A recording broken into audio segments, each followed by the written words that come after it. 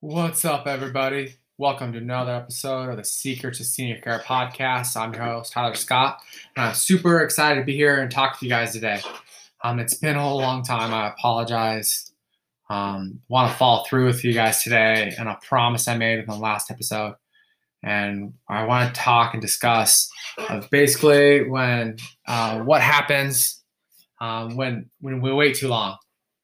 Because especially in senior care, it can be a little tough when we wait too long as far as in our loved ones' needs.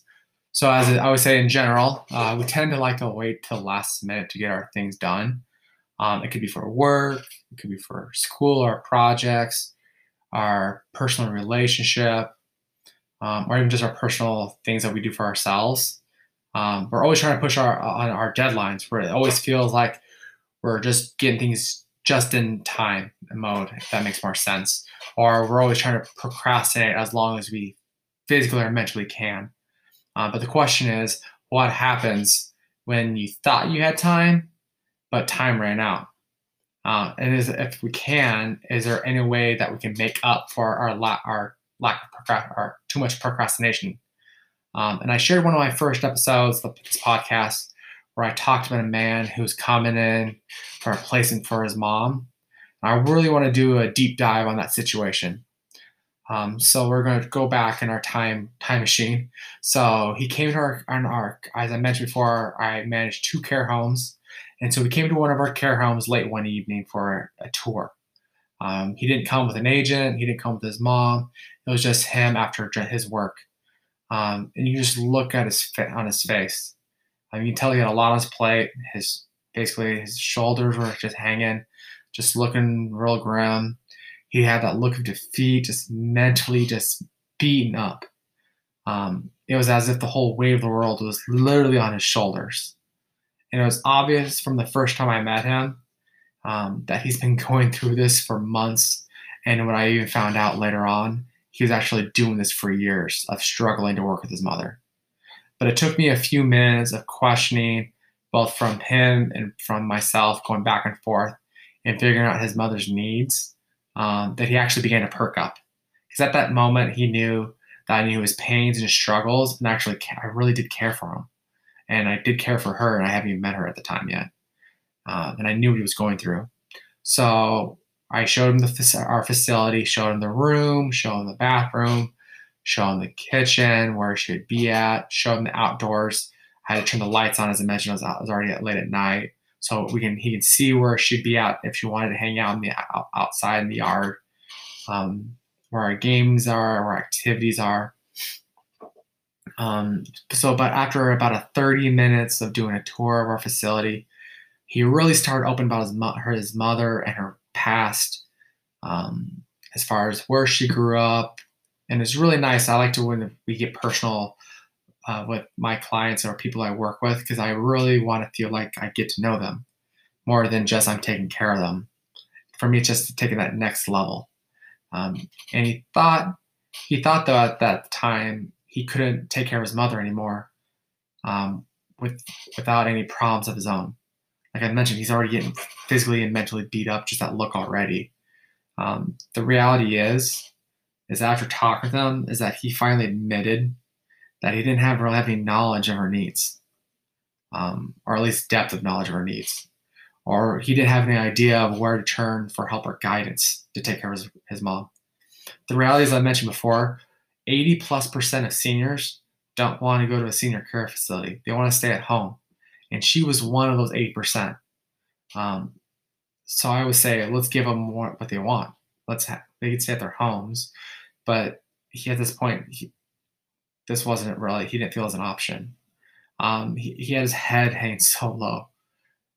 He felt he was letting his mom down, knowing that he was trying to have her placed in a senior care facility.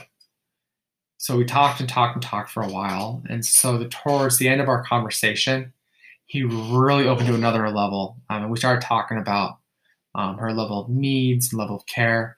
And then the money question comes up. He started talking about his budget for the care. He was very proud. He had a big smile. He's like, I got this. And he thought it was a fair number. So this is when I break out a piece of paper and a pencil. and we go over every need, and all her needs are detailed. And he discusses how much time it takes him to take care of those needs. So we like a tally everything up as far as the time, the level of needs. And by the time this all totaled, the number actually shocked him, like jaw dropping. The number was the number. And it didn't even fathom that the cost was what it was. He even took a pen and was like double checking, just make sure we added correctly those numbers. And then he even tried to go back again and to see if there's a way we can cut any needs out, like, hey, she doesn't need this, doesn't need that. But the reality is we were both shaking our heads while doing this. He was shaking his head in his disbelief of the cost of the care. And I'm shaking my head because I'm like, these are needs. These aren't like question marks. Like, doesn't really need, it's a want. So he thought he had a healthy budget for his mother's level of care. But the reality is, it wasn't. He even tried to barter and haggle the cost of her care as if I was the swap meet he was trying to do this at. He even tried to play it off like it's no big deal. Hey, you're the experts. This is going to be easy for you, not for me. But showing people the numbers is this part of the game. That's the part I hate the most. It tends to break people down, and when I share these things with them. But I let them know that myself and my staff, we deserve to be paid and treated fairly when we take care of her. I told them that this isn't one of those deals where it's hey, you pay us for 3 hours and you expect that fourth hour for free. That's not how we do business. Same thing when I asked him, and I flipped the back on him. I was like, when you work 8 hours, does your boss get the next 2 hours for free on overtime? He shrugged his head no. And at that moment, he knew that placing his mom into a senior care facility really wasn't going to be an option. He finally admitted at the very end that he waited way too late for his mom in his care. So surely he could have started earlier as far as taking care of her, but he was just doing enough just to get by. And then I even shared with him my own story when we took care of my grandmother, and how we started with her. At this moment, that's when he broke down and he started crying. And he just knew that this whole situation could have easily been preventable. But as he was leaving our facility, I stopped him and I told him what I would do if I was in his position moving forward, especially with her level of care and being at home. And it was just nice to see him. He picked up his head and he turned around and smiled because he was it seemed very grateful for the information I was sharing with him. Just knowing that there's still a hope and there's still a chance. So at this moment is when he realized, at least this is at the moment when I realized, I should say, that what I've been doing as far as senior care has really come second nature to me, and that really needs to be shared with others. So at that time, fast forward a few months, and that's when Secrets of Senior Care was formed. We truly are here to help those in needs and guidance of the family caretakers mainly, and to take care of their loved ones. So my business partner, Lisa, and myself have both been there with you guys and deep in the struggles. And I want to give you, first of all, there's number one hope that you can do it. We are here to help you and inspire you and to teach you in your senior care needs. All you got to do is go to secretsofseniorcare.com and you can download a free senior care guide, literally for free. It's that simple. I truly feel it's my duty and my obligation to share my knowledge with others, especially in their senior care needs.